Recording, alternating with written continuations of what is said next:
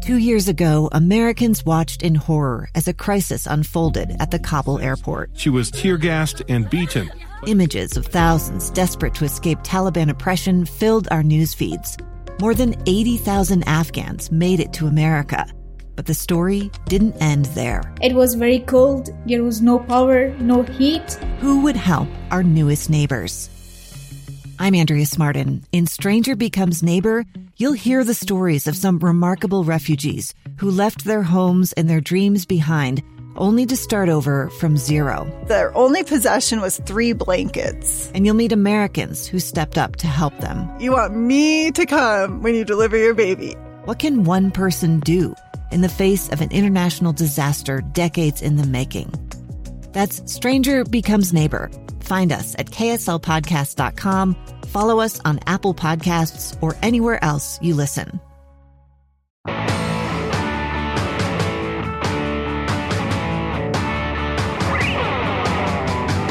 Hey, welcome to Project Recovery, a podcast about addiction, but more importantly, it's about recovery, and it's brought to you by our friends at KnowYourScript.org.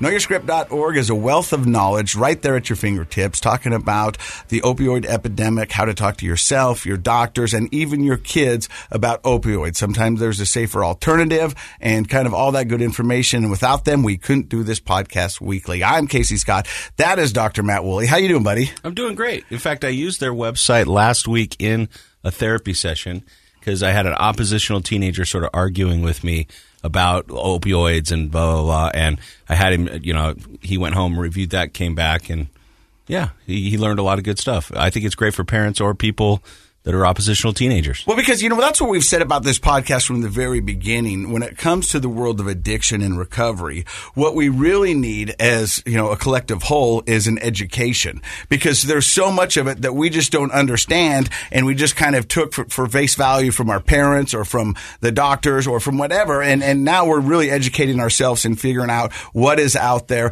While I've said that from the beginning, we're not anti-opioid on this show. I think opioids serve a purpose, but what we are is educating the consumers that sometimes there's a better alternative. Right, exactly. And if you don't educate yourself, then it's kind of intimidating when you go in and talk to the doctor. You don't know what to say, and so you just say, okay, and you take it. So I had this interesting conversation with my daughter the other day. She's Frankie. Frankie, right? And we have these great conversations. She's the middle child, right? And I'm a middle child. Yeah. So we relate. You guys do. We both like to dance. We both think I'm funny. There's a lot of things going on there. But there's a show on Netflix right now, and I'm probably late to the party. It's called Outer Banks. Outer Banks. Yeah, and it's about these kids who live on the outer banks of the society, and they're kind of like the workers. It's not North Carolina Outer Banks? I think that's it. Oh, is that it? Yeah, I think it is. And there's this guy named John B., and he's the hot stud that everybody's like, hey, John B's hot, Do they say Johnny B. Good? No, but they just say John B. Okay. And my name's Casey B. And you're C Money. No, I know, but I got a lot of names. So anyways, she goes, hey, Dad, can I watch this? Presley's watched it, and that's my older child. Right. And I go, I don't know. Let me talk to Presley. And then Presley goes, Did you check the ratings? Yeah. Well, no, I never did. Okay. I probably should. All right. Well, you're 0 for 1, but keep going. Yeah. And so anyways, she ends up watching it. Yeah. And then I start to watch it, and then I get hooked, and she gets hooked. Yeah. And so I go, Frankie, man, there's a lot of drug use in this. And she goes, yeah, Dad, but it's just party drugs. What? And I went, what? Just party drugs. Yeah. And so that's... What's she learning from Johnny B? Well, so here's the thing is that I go, you understand party drugs are just drugs? And she goes, yeah, but they're just doing them at a party. And I go, okay, we got to have a conversation. That's awesome, actually, though, that you got that window into how she's thinking about it. But when you think about it, that's what mainstream media is portraying to the kids. That's true. Is that it's just a party drug. No, Dad, you just do these at a party. We're just adding to the fun. Yeah, and no, it's not. And I go, yeah, but party drugs become home drugs, become street drugs. I mean, drugs they're all the same. They're all the drugs, but you're just thinking somehow they justify it in their mind, or she was in her little mind going, oh, this is just what you do at a party. And how old is she? So she's 13. Yeah, so she's she's at that tween age, difficult age where she's trying to transition out of childhood into adolescence, and it's a mess. Yeah. And they still think like young kids at that age, but they want to do older teen stuff. And so, yeah, that's a good thing that you guys talked about that. And so, once again, recovery saves the day with me, because we've had therapists on this show that says when you're watching TV programs, sometimes it's good to push pause, because now we can do that on TV, right, and have a genuine conversation. Because although she thought it was just a party drug, she didn't make the connection from party drug to, Which, if she hadn't said that, I assume you would have assumed she knew the difference. Yeah. Yeah. There's like, oh, yeah, it's drug use. But in her head, because party was in front of it, it made it somewhat acceptable. And that's what teens are doing, or that's what kids are doing. I was like, no. That's not how this works. Oh, so was she receptive to what you said? Yeah. I think so. And, in my recovery, I've got over 3 years now. I think because, and I'm hoping, my fingers are crossed, but because of my battle with addiction, I've saved them from a world of hurt. And I hope that they can learn from my mistakes. Now, I'm not naive to think that some of them, my kids, might not try alcohol or might try something. But I'm hopeful that they'll be more cognizant of what it did to me and how it affected my life, and maybe think twice. You can go, hey, you know what? I saw what my dad did. Mm-hmm. I saw how it almost ruined his life, almost ended up in prison. And because of that, I think I'm going to say no. Hopefully that I gave them a good excuse to tell their friends when they're in a situation where they might get peer pressured.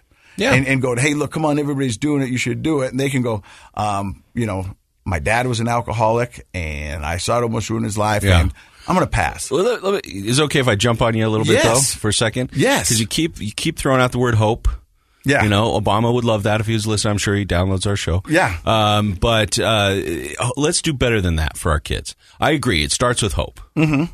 Let me make a suggestion on this one specifically. I'm taking notes. The key difference is because people observe stuff all the time and don't really learn from it. They know about it, but they don't necessarily gain insight and behavior change from it, i.e., people still smoke cigarettes. And sorry if you're a listener who smokes a cigarette. That's just, you smell like an ashtray. It's just the dumbest thing you could possibly do, right? Yeah. But young kids now are still smoking cigarettes, not just vaping.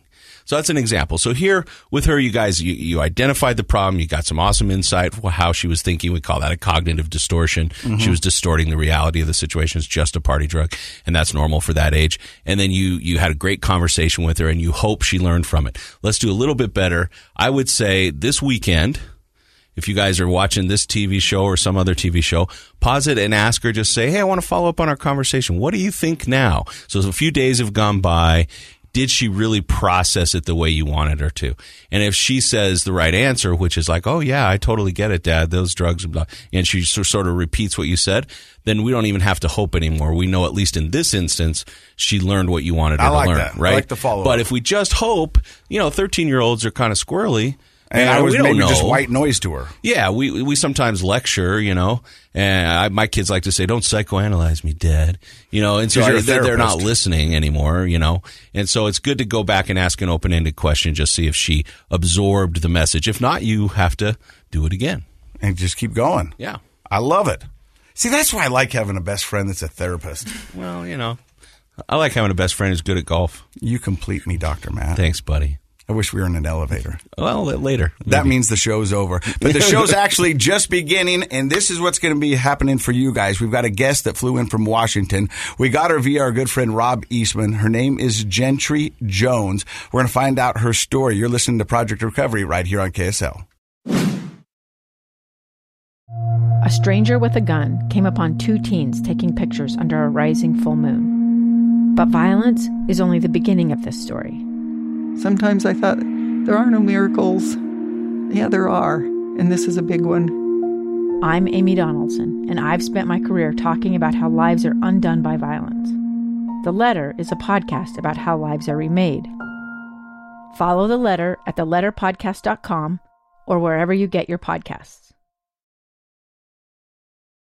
Hey, welcome back to Project Recovery. I'm Casey Scott. That is Dr. Matt Woolley. He's a clinical psychologist, and our guest today has probably got the coolest names out of any guest we've ever had on the podcast. Love it. Her name is Gentry Vaughn Jones. Gentry Fawn Jones. Fawn? Yeah. It even got better. Like a baby deer, yeah. Oh, that is awesome. Mm-hmm. And you came to us from Washington. Tell us how this all became a thing. So about 6 months ago, I decided that I wanted to quit my job as a CPA, and I was like, I want to do recovery and life coaching. And I had followed Rob Eastman, we're Rob talking Eastman, about. yeah, Rob Eastman. So tattooed life coach. I'm going to Coach pause for a 8. second, though. CPA, you're a certified public accountant. Yes. That's a lot of school and a lot of work to get to that point. Yes. I'm right? Yeah. Yeah. Okay. So I got to the dream job. I was a controller at a fruit packing warehouse. Well, I don't know if a fruit packing warehouse, but the controller part. I don't know fruit. We like fruit. What kind of US fruit? Apples. Yeah, everybody loves apples. Yeah. Washington State, baby. Washington State apples. But I got the controller position, and I just hated it. And then I was in recovery, and I was posting more on social media and connecting more with people on social media with recovery. And I was like, that's where I belong. So we're going to find out more about that at the end of the podcast. But where does the story of Gentry Fawn Jones begin? So I grew up in a really small town in central Washington. And I'm the youngest of 3. So the baby. The baby. Huh. The baby. And I fit it perfect. I mean, like the hyperactive, got away with a lot of stuff. Always blamed my big brother whenever we'd fight. I'd start it. He'd get in trouble. But both my parents are teachers. My dad's a basketball coach. Had a good childhood. My parents separated when I was in 5th grade. And I think 5th grade's kind of starting to be that transitional part too. And when that happened, I started to kind of feel like I didn't belong with other people. That's when I feel like I started really feeling that mental health of anxiety and depression. At the time, not knowing it was anxiety and depression. But then get to middle school, and that's when I had my first drink. And tell me about that situation. So I go to my friend's house where I was mad about a boy or something stupid. So we go to her house, and her parents go to bed, and she was like, let's go sneak some vodka. And I'm like, okay, cool. So we go and we sneak some vodka into soda, which we felt hammered. We probably had like a shot throughout the whole night. Like we probably didn't have very much. But I remember just laughing uncontrollably. I remember us peeing in the closet because we didn't want her parents to hear us keep flushing the toilet. I think that's more than a shot. I'm just going to go out on a limb. If peeing in a closet happens, yeah. Maybe. Well, we were in it to a cup, right? So, but we were just still. I'm not sure that makes it a lot better. I don't know if you're saving this. Just like, anyway, so yeah, maybe more than a shot, but it wasn't like. I mean, we just got a good buzz. But you're off. You're only in 7th grade at the time. 7th grade, yeah. So I'm 13. You were 7th grade or 5th grade? I was 7th grade at the time. 7th grade, okay. I was going to make a quick comment, actually. After this show, I get to go talk to a bunch of physicians about anxiety in kids. And guess what? Age 11, which is when you turn 11 in 5th grade, that's the age of onset, the typical age of onset for anxiety disorders in kids. It's that prepubescent time. And so that's interesting that you had kind of the family trauma because separation, divorce is always somewhat traumatic, even if everybody behaves themselves. And the anxiety kicked in. And then a couple years later, you find this relief from that via the one shot of vodka. Okay, maybe 2. So when you wake up the next morning, do you feel guilt? Do you feel shame? Or did you feel kind of like a bad girl? Like, hey, we did something fun and got away with it? I think we did something fun and got away with it. I was a chronic people pleaser, and so I liked the idea that I did something I wasn't supposed to, but didn't get in trouble for it. Because if I got in trouble, I was devastated whenever I got in trouble. But alcohol is just so socially acceptable. So when I go into high school and I'm a 3-sport athlete, volleyball, basketball, fast pitch. I was in ASB. I was in drama. You're checking all the boxes. Yeah. But then could get away with drinking on the weekend or smoking weed. We started smoking weed probably junior year. But was still doing all the things I was supposed to do. And I'm like, this is adult life. I mean, like, this is what adults do. They go to work and then they party. Well, it's that rebellion that actually is very developmental. It's predictable. If you're a parent and you're like, oh my gosh, my kid's rebelling, it's like, okay, they're normal. Mm-hmm. So it sounds like you found this way to kind of walk that line between being out there and being a people pleaser. Oh, wow, look at Gentry. She does all the sports and the grades and all the stuff. And then on the weekend, you could sneak away and be rebellious. And that's pretty typical stuff for a teenager. Right. So did you feel like you were drinking in excess in high school, or were you feel like you were just drinking how everybody else was? Or did you feel like it had something on you at that young age? I feel like I knew the way I drank wasn't normal. I knew that I liked it more than I thought my friends liked it. And see, that was with me. I always was the drunkest, but in my head, I was always winning. was like, you guys were supposed to be getting drunk, and I'm killing you guys. You know, it's a competition. But I really did think that. I was like, I don't know what you guys are doing, but I'm here to get drunk. Well, that's one of the things people talk about a lot. I think that's a common thread through people who struggle with addiction is you're competitive, and you want to 100% all or nothing. I'm going to be the drunkest or whatever. And so, I mean, we see that a lot, right? You hear a lot of people in recovery go, I didn't have an off button. My off button was when I passed out. My off button is when I don't remember because I blacked out. That was your off button. It wasn't like I was never done at the end of the night going, oh, no, I think I'm good. Those words never came out of my mouth. I was never good. If there was something to drink and I was still up, I was drinking it. I want to jump back, though. You said something I think is kind of interesting. Maybe you can expound on it a little bit. You said, I could tell I liked it more than my friends. Like, there's something in there. Tell me, what were you noticing in yourself that made you feel like you liked it more than your friends? It was just always my idea. Like, oh, we can see if so-and-so could buy it for us. I can sneak some vodka from my mom's liquor cabinet, which she was drinking water for probably a year and a half, and she didn't even know. So you were the Mom's instigator. like, man, this is the worst vodka ever. You're the instigator. Yeah. You're the instigator, but you also mentioned this anxiety and talk a little bit about your parents were in your life, but what was that like having them separate in 5th grade, and then by the time you get to high school, what was family life like? My parents, it was just I don't know. That's a good question. They were still good parents, but it was clear that the focus was on their divorce. And which I think happens in divorce. I mean, I don't think they did anything wrong. I just think that my mom was struggling, and we weren't on our own, but it felt like we were on our own. Were you living with your mom or your dad? My mom. I was going to say that's a really common, especially the first few years after divorce, which were formative years for you, is a time where kids' supervision goes down. And understandably, parents are in that process of sort of rebuilding their lives and dealing with all the fallout, whether it's emotional, financial, whatnot, of being divorced. And so kids sort of, there's a lot of you good, and you're like, yeah, my grades are good, or, I'm still the star of the volleyball team. Okay. And so we don't blame parents for that. In fact, I've worried about I have one daughter, she's the youngest, and when we got divorced, that's been one of my concerns is am I supervising her enough? Are we spending enough time? So I think that does happen a lot. How about the anxiety piece and the depression piece? Do you feel like part of the reason you liked it more than your friends was it was an escape from that as well?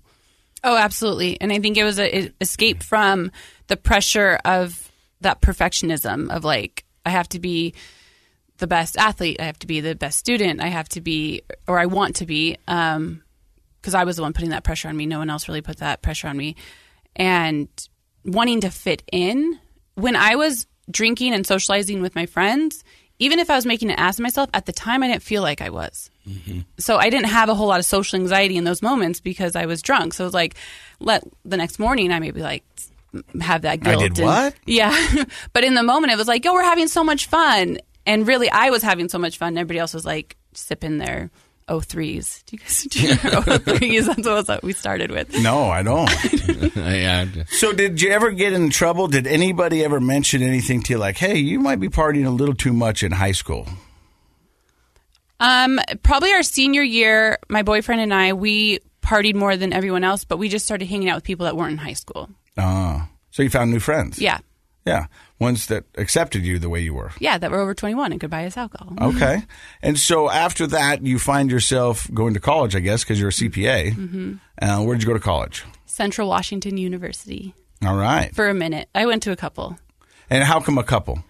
I went there for a year, and I didn't have volleyball, basketball, fast pitch, ASB, teachers that knew me my whole life that I had to be held accountable to. I didn't want that. I didn't have a name for me anymore. An identity. Right. And then I went down the rabbit hole of just drinking. Did your parents, you said they were teachers, were they at your school growing up? My mom's elementary and my dad worked at a neighboring town. Okay. But still kind of that being a teacher's kid sort of. Oh yeah. If I messed up in class, they got an email through the work. Yeah. So you said after your first year at Central College, you went to another one and you went down a drinking hole. What does that look like? Well, my first year of college, I got alcohol poisoning. It was like September, first fall quarter, I got alcohol poisoning. And then started doing drugs, cocaine, just kept going to school, but then thought that I just needed to switch schools. That helped. Mm-hmm. Yeah, but that didn't help. I just kept finding the same type of people every school. We've had a few people on here who've talked about alcohol poisoning, and even in college, there was rumors of somebody getting alcohol poisoning. But I mean, I would be honest with you, I'm a host of a recovery podcast. What is alcohol poisoning? I mean, what does it look like? I mean, did you end up in the hospital? Yeah, so I passed out in a dorm. It was actually the weekend after the first time I had done cocaine. I hadn't eaten or slept for like a day and a half. We started drinking on a Monday night because that's responsible. And I ended up passed out in the bathroom of the men's bathroom too. I went to the wrong one. Passed out in the bathroom and somebody had found me and they called 911 and came in with a stretcher. I still had a sense of humor though because they asked me how old I was and I was like, not old enough to drink. But it's a blackout at that point, Yeah. right? Yeah, you don't remember and you have those toxic levels of alcohol in your system. It can be very dangerous. Mm-hmm. Yeah. So when rumors of your alcohol poisoning get back to your parents, was there a conversation or did they even know about it? No, they knew about it. And they were worried, but I think it got chalked up to kids drink in college. And now you need to be more responsible. And that I should have learned my lesson. Did you? I didn't get alcohol poisoning again. but you kept partying? Yeah. And at this time you've introduced cocaine, any other drugs? Marijuana was always in there too. Kind of a staple. Mm-hmm. But you end up graduating. Yeah, so I went to Central for a year. I went to a community college, got my AA. I went to Bellevue College over by Seattle and got pregnant, and then ended up back where I live now with my son and finished college. What was that experience like? You kind of skipped over that. Went to Bellevue, got pregnant, came back. Yeah. Like, what was that experience like? Which part? Let's just go all getting of it. pregnant? We'll assume Well, Bellevue's when a man- fine. How about the pregnant part? Yeah. The getting pregnant part? Yeah, I mean, Was it a boyfriend? Yeah. So actually, when I was sober, I guess I just skip a little part in there because I put myself in rehab at 21. Went to college and put yourself in rehab. I put myself Parents weren't pressuring you? Nope. Or? And actually, there was a lot of people saying like, "Yo, you're not that bad." Like once you go, you have that on your record that you went to rehab. Oh, really? Trying to kind of discourage Is there really you? a rehab record? I don't know. Just No, like in my It's your social permanent record, life. from fifth grade and Yeah. all that spitballs. No, that's a myth, I think.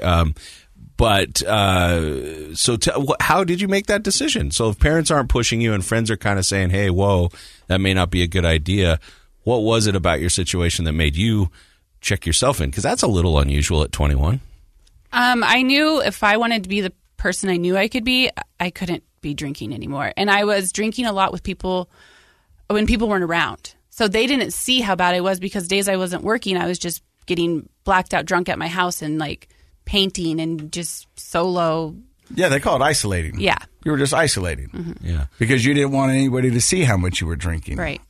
Well, and for a long time, that's been kind of one of the main red flags that they've talked about in the community is like, hey, if you're drinking alone, you probably have a problem. And so is that sort of one of the red flags that went off for you? Yeah. And at the time, I was also dating someone who was sober.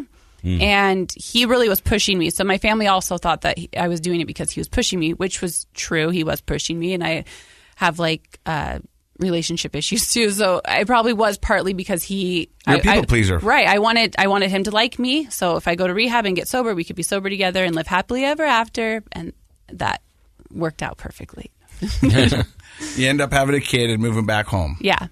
And you finish your degree. Mm-hmm. Well, let's hear about the first. I'm kind of curious since now we get to the heart of it, which means there's a little pressure to social, that dependency. I want somebody to like me, people pleaser pressure.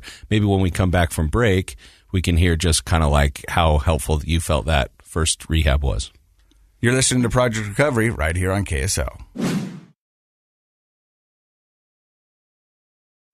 Hey, welcome back to Project Recovery. I am Casey Scott. That is Dr. Matt Woolley. He's a clinical psychologist, and our guest today is Gentry Jones. We just heard from her talking about her kind of foray into partying in college, and she ended up going into rehab. Put yourself in there at age 21. So what kind of a treatment facility was this? It was a 21-day inpatient treatment facility, and I just wanted a break. I thought if I just took a break from drinking that I would kind of figure it out after that. And I think a lot of times, I can speak for myself, you feel that break will get you Control-Alt-Delete. We'll just reset everything. Mm-hmm. And I won't do the things that I said I would never do again. I won't over and drink. I won't be blackout. I won't do this. I won't drive, and those things. But normally never happens that way. Right. So you find yourself in this 21-day program. What did you learn there? It was a really good experience. I wasn't done. I felt like I wasn't done drinking. I thought that it was going to be a quick fix of like, I'm going to get this back under control, and then I'm just going to go back. And I wanted to just be a non-drinker. I didn't want to be somebody who has to be obsessed with not drinking. Mm-hmm. And so it was a really good experience, but I wasn't done. How long did your sobriety last after that first rehab? About a year. And I got enough to get pregnant and have my son. And then a couple months after I had him, I started drinking again. So walk me through that first time you had a drink after rehab. I was a new mom, and I felt that now that I was back home and that I had a kid to be accountable for, that I wouldn't go down that same rabbit hole that I was before. That now I had a little bit more maturity and responsibility. Mm-hmm. And so why did you?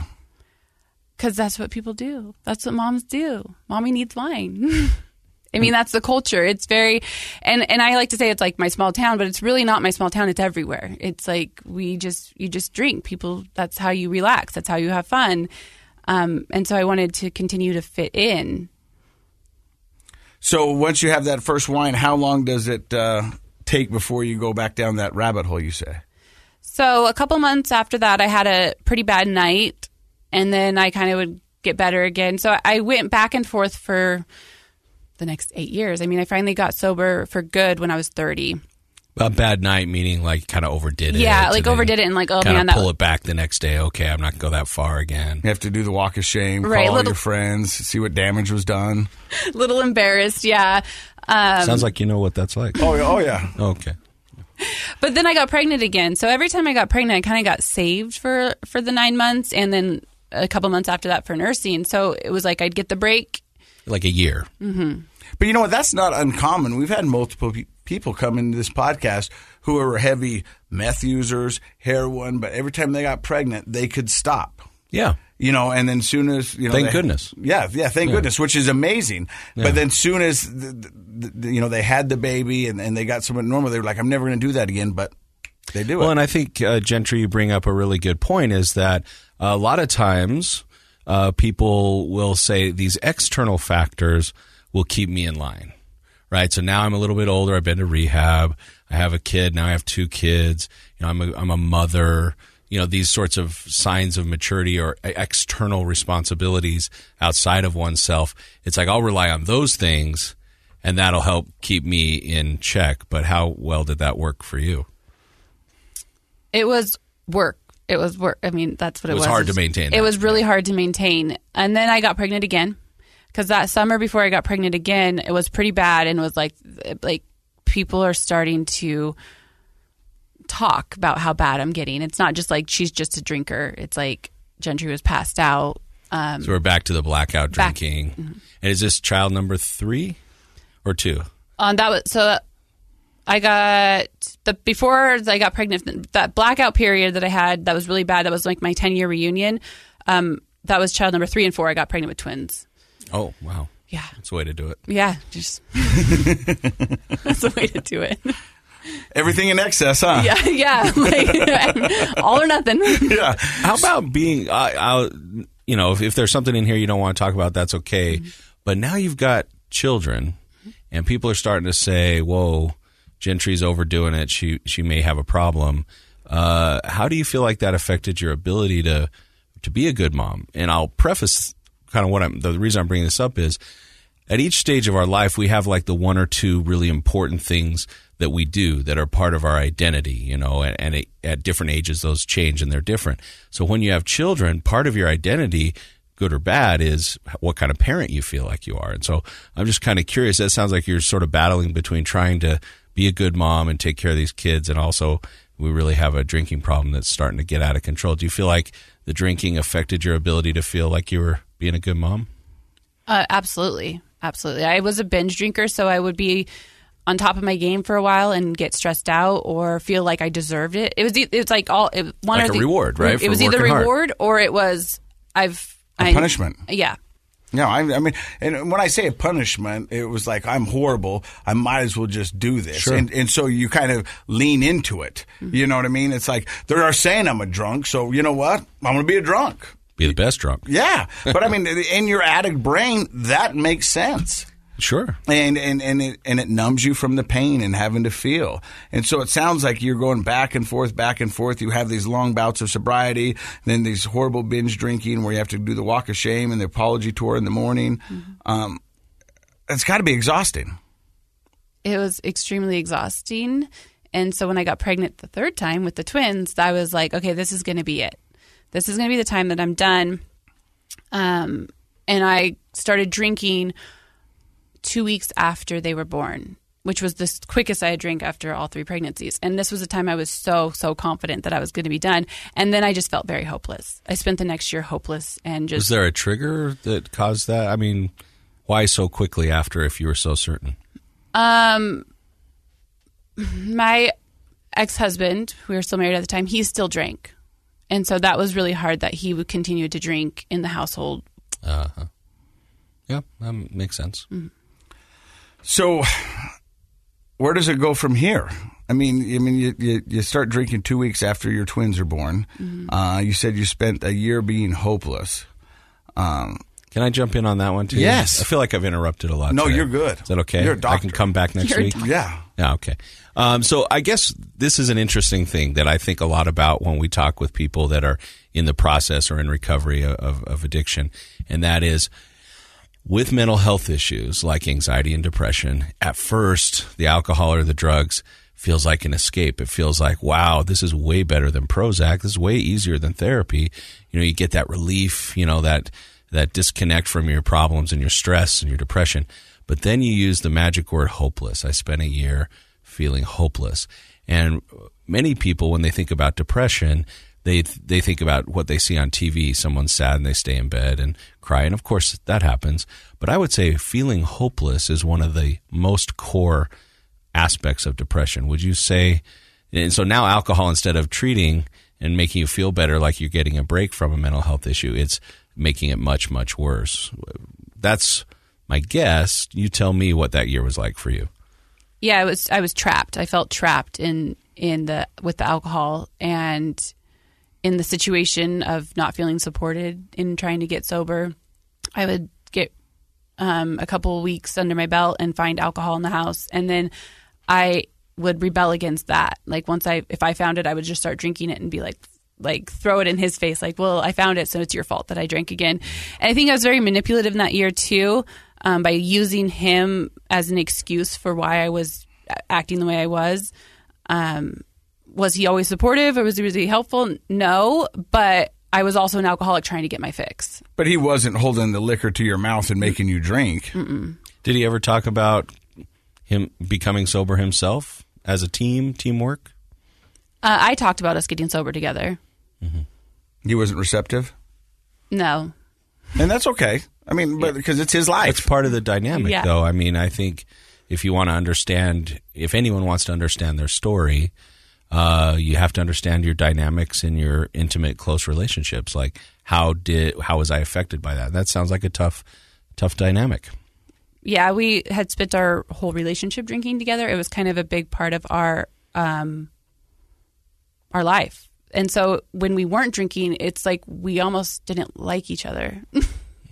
Well, that happens, right? I mean, all the time. Lots of people get together and their main, connecting activity is either doing drugs or drinking. And once that goes away, you're kind of like, oh, that's all we had in common, or that's mostly what we had in common. We had a guest on the podcast probably 2 years ago. Her name was Lizzie Dankers, and she got sober. And her husband told us that a therapist sat him down and said, she's going to grow. Either you grow with her or you're going to grow apart from her. He goes, that's just how it is. And he loved her husband loved her so much, he goes, I'm going to grow with her. So he started going to Al-Anon because he just saw the writing on the wall. And that's what he attributes to them still being together, is that, that's what happens. And so all of a sudden you take something that was so central to your guys' relationship out of it. And then you go, well, what do we really have in common? Do we like the same things? Do we like this? And that's where you have the identity crisis comes. It's like, well, wait a minute. Why are we together? And so it sounds like you were going through some of that. Yeah, and I wish we would have done more of that when I was struggling, pushed for therapy and pushed. And we talked about therapy after I was sober and after I had already decided I was done. Mm-hmm. And then I was done. And I mean, extremist, alcoholic, like, I'm just all or nothing. And once I was nothing, I couldn't unchange my mind. And I just saw him as alcohol. And he wasn't a drinker like the way I was. He could drink, he could function. He didn't burn his life to the ground the way I was burning our life to the ground. But once I decided that he was alcohol, they both had to go. So you get divorced, mm-hmm. And at this point when you got divorced, are you sober? I was sober and divorced at the exact same time. Like separated, I guess. Like when I got sober, I left the relationship. So on this podcast, people often refer to their rock bottom. Do you have a rock bottom? Oh, the last day I drank wasn't my worst day. It was just... And it's not normally are they the same day? You know what I mean? Because a rock bottom, I think, at least in the context that we use it, I kind of like to think of it as sort of a crisis that creates insight, and that may not translate into immediate behavior change, right? But there's often something. Because it is a disease and it's got a hold of a person, and good intentions and wanting to stop for other people has never been a thing. Like it just doesn't, there has to be some sort of switch that flips internally. So I think what Casey's asking is like, do you remember anything where you were like, you know what? That was the turning point for me. You'll often hear people say, I was just sick and tired of being sick and tired. Or, you know what I mean? That was it. I just, I didn't want to do this anymore. And it's not a disease where you can the next day just go, I'm better. I mean, we've got to do the work. You've got to do the therapy. You got to do whatever it takes to get you to the best person you can be. And sometimes that takes multiple rehabs, months of a journey. So was there something that kind of just was the catalyst for you to go, yeah, I think I'm done. I'm out? I had gotten drunk at a work lunch, had anxiety, and left work without telling anyone, and freaked a lot of people out at work. And they sat me down when I came back, and I was just crying hysterically. And I think the fact that like my inner circle knew, my kids knew that I was struggling, and kind of the people around me in my town, like not the whole town, just my inner circle in the town. But once people at work knew, it was like that circle got bigger and the accountability got bigger. And I was already trying for the last year to try and quit. But once that accountability hit, it was like, I'm going to lose my job. And then I can't do anything for these kids. And so do you find yourself going into another rehab? How did you get sober? I started going to AA, and I did that for about 2 months. And then I started blogging. And then I started posting on Instagram, and then Instagram kind of became my recovery. That's where I share. That's where I connect with people. That's kind of my outlet. What was the first thing you posted that you said, hey, they get me, or this made sense? Do you remember? Yeah. So when I hit 90 days sober, which was the longest I had gone for years, I started writing, and so I had put a blog out talking about how I hadn't been drinking for 90 days. And it was the first time I spoke publicly about my alcohol problem, because I never posted alcohol pictures at all on social media. Like I tried to keep that clean image on social media. And I was very, very vanilla in it. I didn't talk about how I was like driving around drunk with my kids or whatever. It was just like, I decided to take a step back from alcohol, and I am 90 days alcohol free. And I had a lot of people, not even knowing how bad I was, reach out to me and saying, like, congratulating me and saying, hey, you know what, I have a problem too, or I've been struggling. People I didn't know is reaching out to me. And that's when it was like, this is where I like that feeling. I like knowing that other people connect. I don't feel alone. They don't feel alone because they read my story, and that was really powerful for me. Isn't that amazing? Like how quickly people will connect back with you when you're authentic and share your story, because there's so many people that have the same or similar experiences, and they're just waiting to be able to connect with somebody that I think A, understands what they're going through, and B, isn't judgmental about it. It's just they're after the connection. And I think that is a very common experience when a person is willing to share their story, which, I don't know, was that kind of scary to put the I'm stepping back out Did you there? hesitate to hit send? Absolutely, because I was only 90 days, and I was like, what if I want to start drinking again? And you're a chronic people pleaser, right? Like you wouldn't even post pictures of drinking in a normal social setting.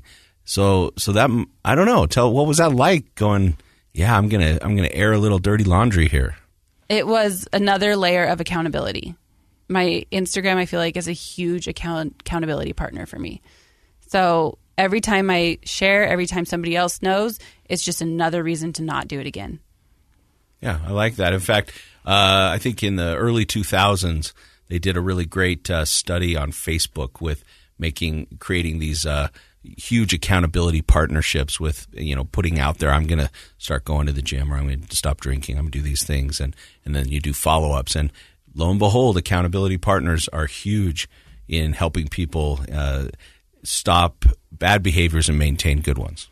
You're listening to Project Recovery. You just heard Gentry talk about her first post on her social media that helped her get sober. Today, she's celebrating over 3.5 years of sobriety. We're going to find out what she's doing next. Stick around. You're listening to Project Recovery right here on KSL. Hey, welcome back to Project Recovery. I'm Casey Scott. That's Dr. Matt Woolley. Our guest today is Gentry Jones, and she talked about her first post that kind of got her on her road to recovery. No slip-ups in 3.5 years? I've had one slip-up. And was it a big slip-up? I mean, because here's the thing. Relapses happen. It's a part of the recovery world. I'm fortunate enough to say after 3 years I haven't slipped up, but I know that they can happen and they can catch you off guard and they can be around any corner. Do you mind talking a little bit about your slip-up, or is it something you're not comfortable with? No, and I'm actually really glad that you brought that up, because I think it's important for people to know that a relapse or a lapse doesn't have to be a relapse. Like, you don't have to go completely back into burning your life to the ground. You've spent that time. You've got those tools. Right, yeah. You've built up your toolbox. So, like, it's just a lapse. So at the beginning of 2020, or I guess it wasn't March of 2020, I had just finalized my divorce. I was in a relationship that just ended, and COVID started. It was my birthday. Wow, March 2020, go. Wow. What a month. Yeah, so my birthday, and I was like, okay, this relationship ended. I was finally signing divorce papers, and we were supposed to go out that weekend, kind of, I guess, a divorce party, just to socialize with my friends. And then COVID happened, and everything got shut down.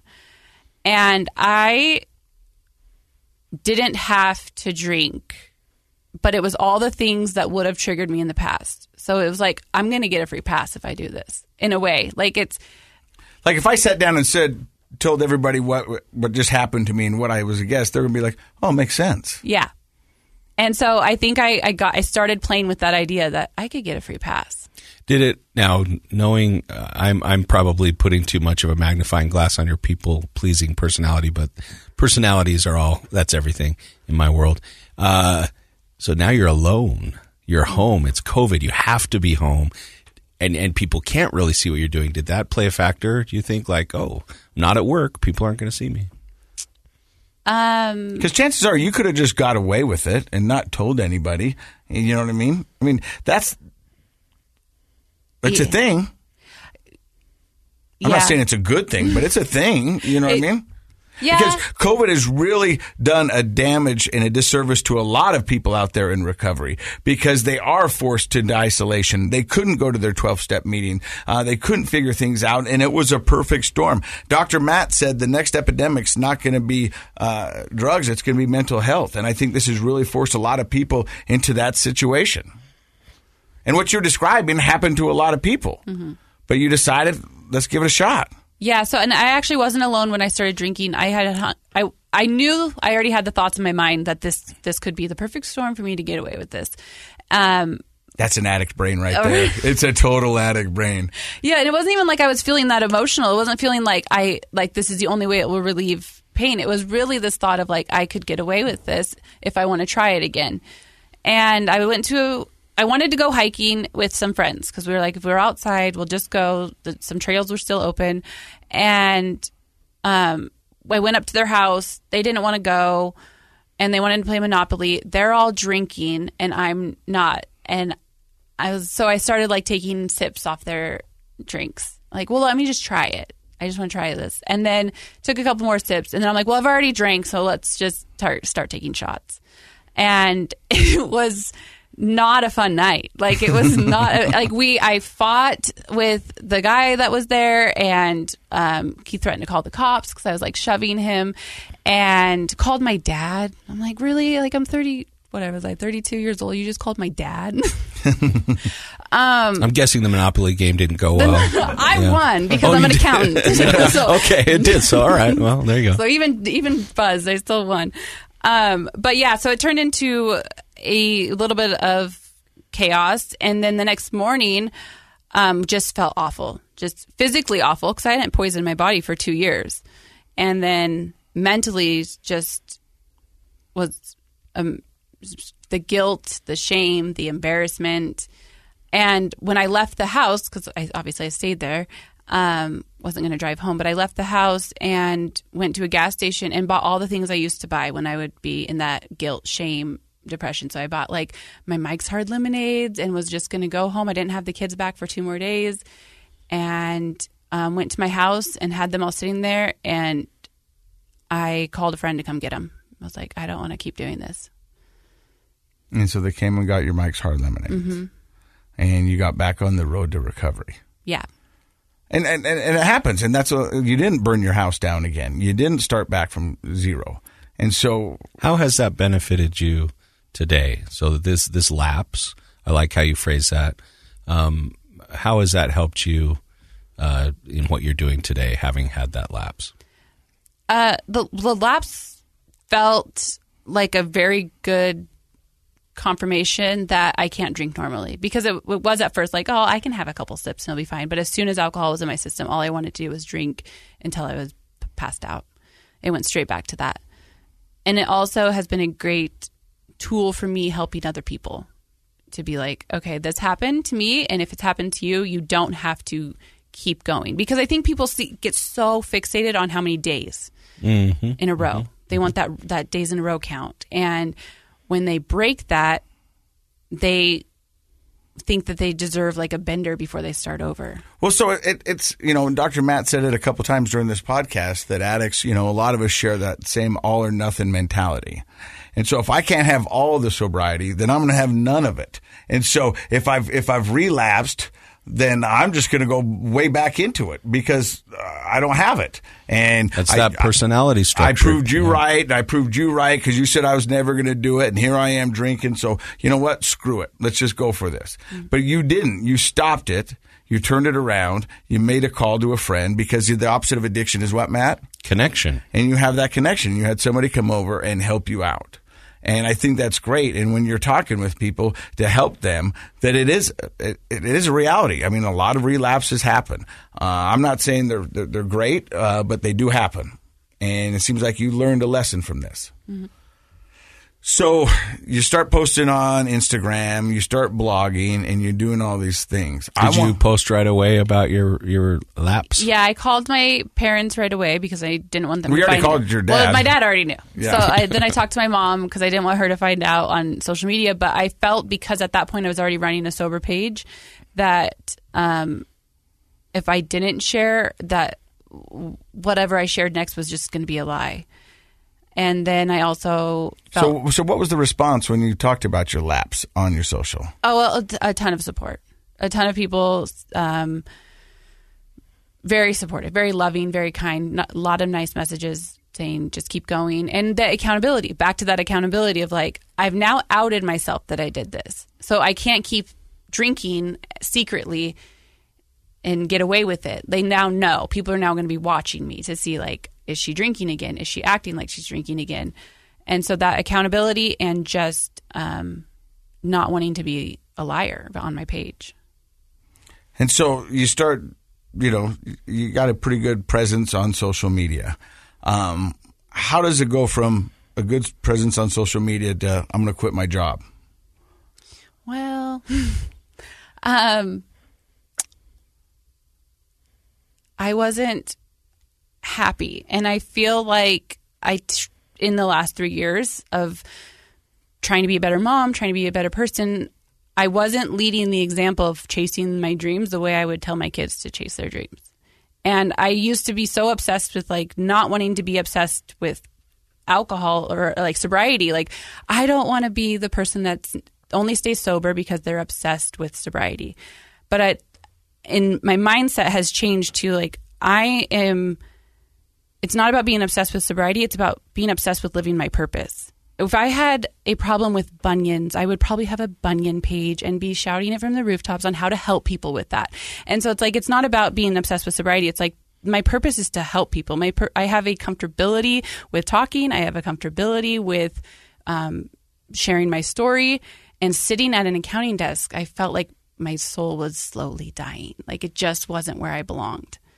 And so I had just started setting things up at my house. I enrolled in a life coaching recovery coaching course. I started setting up a home office, started putting money aside to be able to try and build something, and just got to a point where I talked to Rob Eastman.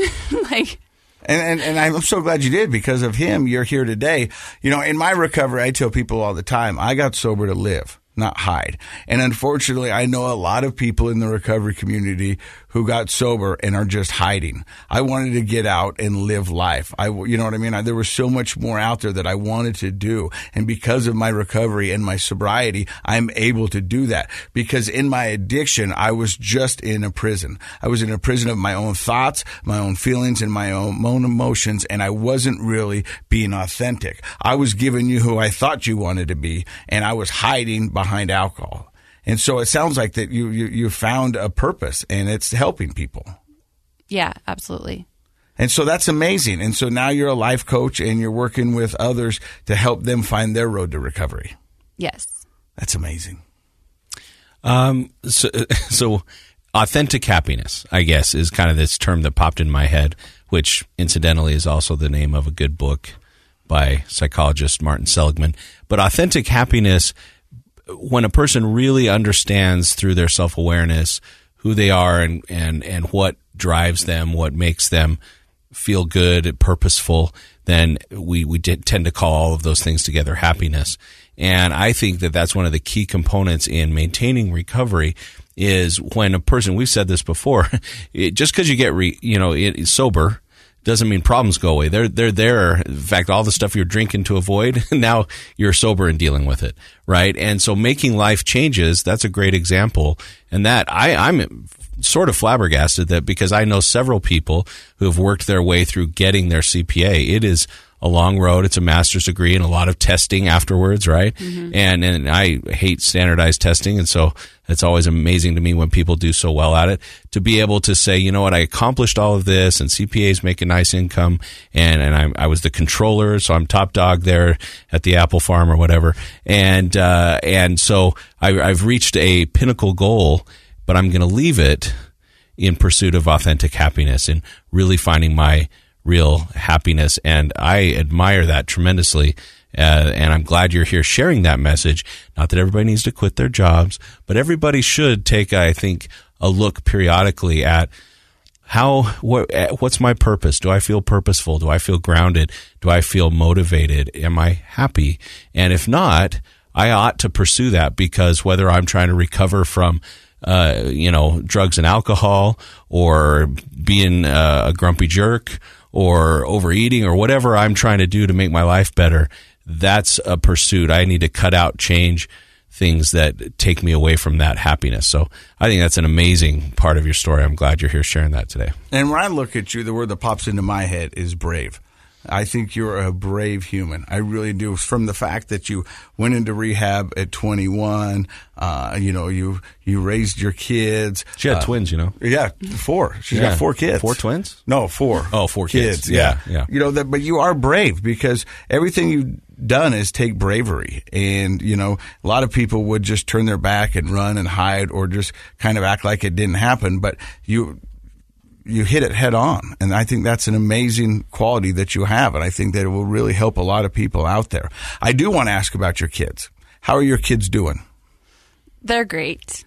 They're just little psychos. They're 11, 8, and then the twins are 4 now. And they're a lot of fun. They know about my recovery. They know about what I'm doing, and they're proud of me. And I like that I'm doing things that aren't what typical kind of moms would do, maybe. You're brave. Yeah. Well, and I just think it's really important to, I on my Instagram, I dance on my table.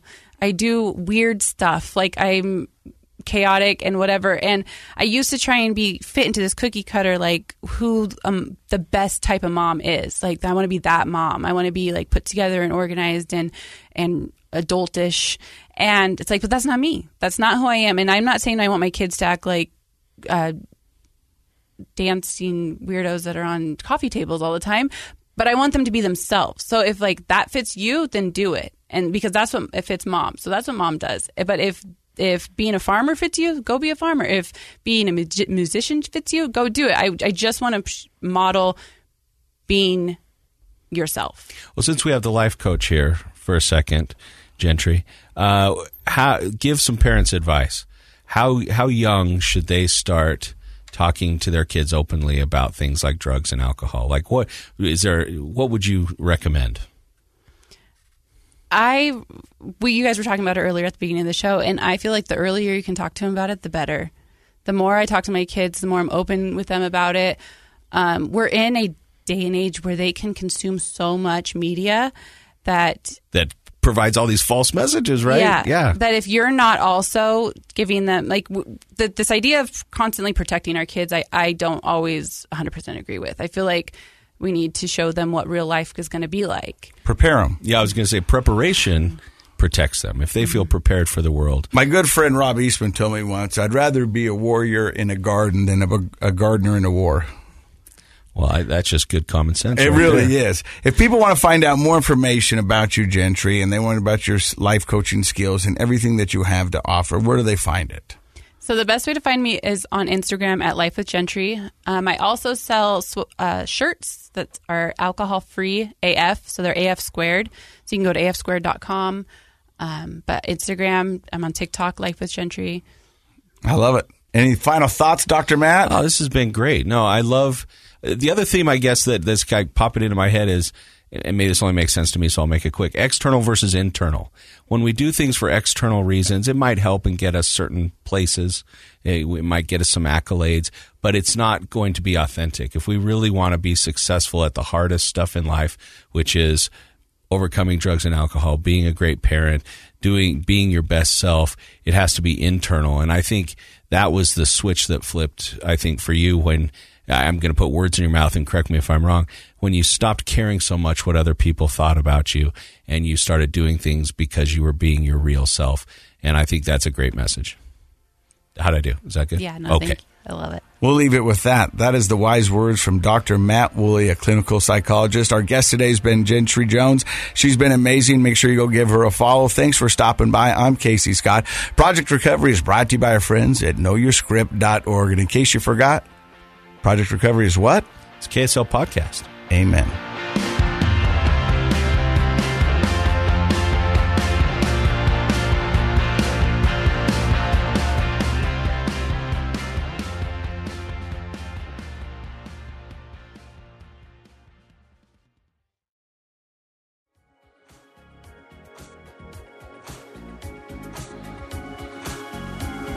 contents of this program are for informational purposes only. The program is not intended to be a substitute for professional medical advice, diagnosis, or treatment. Always seek the advice of your physician, licensed therapist, or other qualified health provider with any questions you may have regarding a medical condition. Never disregard professional medical advice or delay in seeking it because of something you've heard on this program.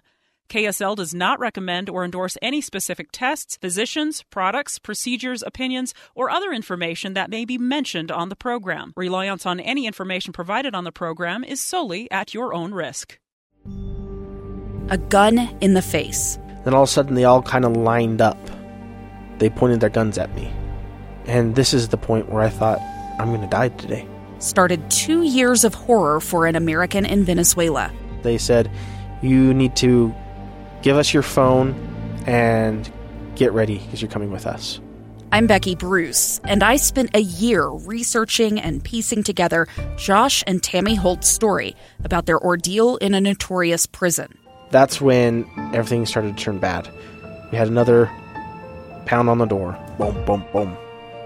And there was the police once again. You can binge all of the episodes of Hope in Darkness on KSLpodcasts.com or wherever you get your podcasts.